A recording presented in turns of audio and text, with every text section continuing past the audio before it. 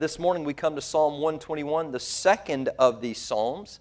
And as we read it together, I want you to be paying attention for three words in particular. The words help, the word shade, and the word keep, or the word keeper. Help, shade, keep, or keeper. Because these are the words that the psalmists are using to describe what God has done and what God does do for His people. This is what they're celebrating on their way up the mountain. Psalm 121, verse 1. I lift up my eyes to the hills, and from where does my help come? My help comes from the Lord who made heaven and earth. He will not let your foot be moved.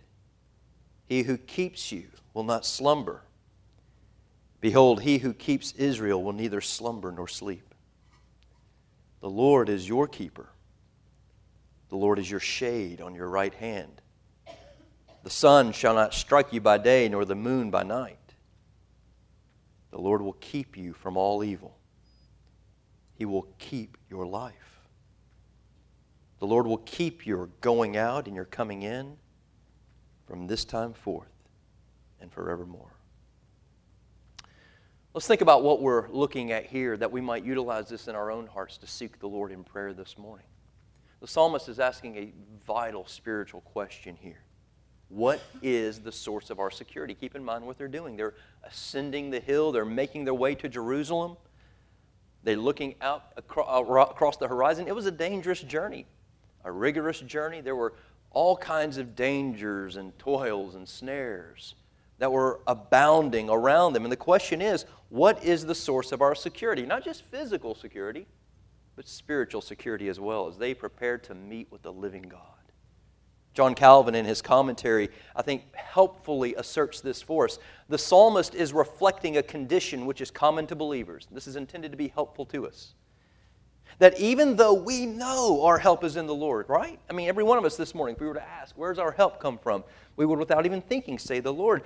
Even though we know our help is in the Lord, even though we know the Lord is our source of security, when danger surrounds us, we still tend to look here and there and everywhere except the Lord for our security. And so, in God's kindness, He has the psalmist ask this very question so that we may ponder where our trust really is and make sure that it is securely placed in the only place of confidence. Come on, Life Church, that's helpful this morning. Because that's reality. That's been my experience. And I bet it's been yours as well. The question is, where does our help come from when the rubber meets the road? Where does your help come from? Where do you really look? Where do you turn to? What is your source of protection? In reality, there's really only two answers. It's either God or something else, everything else. And we lump all that together.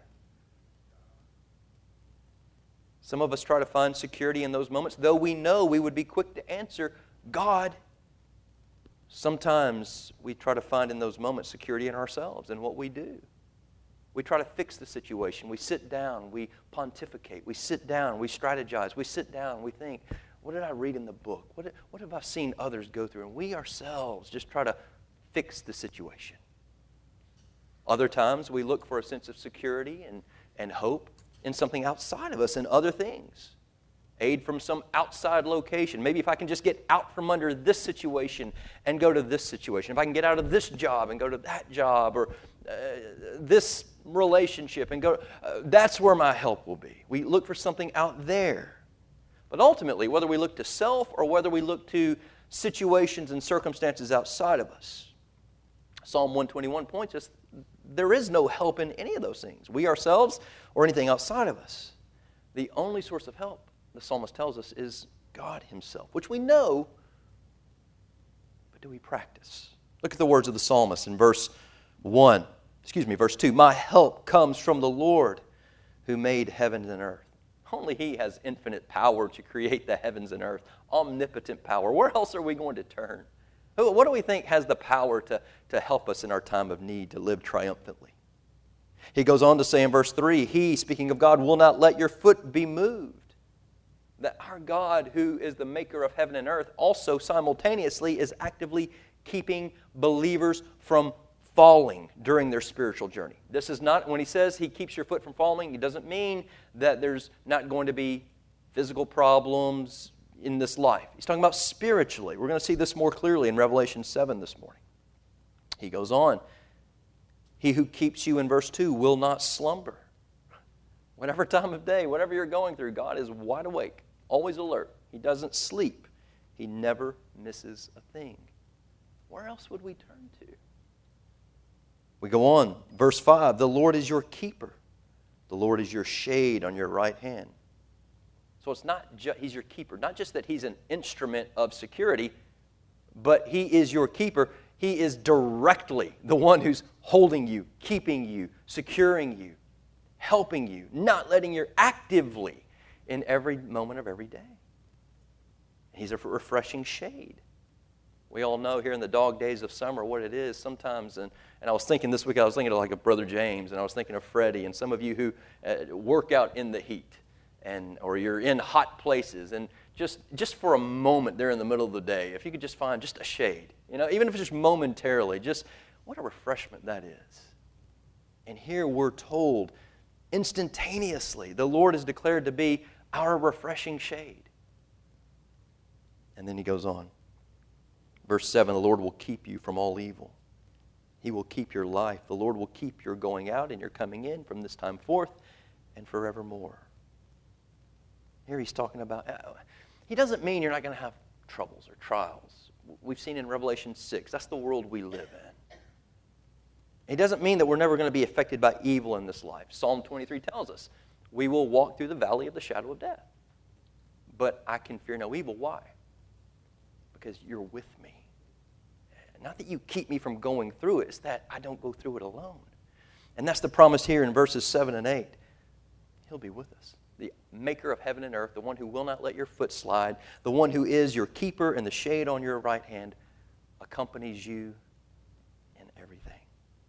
And he's concerned with the whole of your life from beginning to end. There's nothing we go through that he's not there.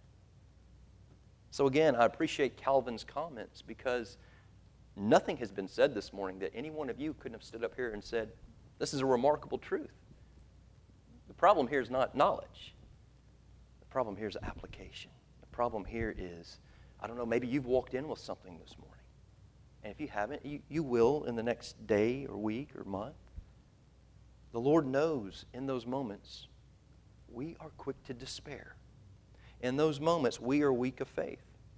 And this morning, he kindly pulls himself up next to us and says, whispers in your ear, hey, beloved child, I know you're just a little child, so I'm going to tell you over and over and over, no matter what the world or your experience or your flesh is telling you, I'm with you. I will help you. I won't let your foot slide. You will not finally fall. Because I am the Almighty, the maker of heaven and earth with omnipotent power. And I am your help. The question for us is that where our sense of security is? As needy children, we gather together to seek the Lord in prayer. He's accessible to us.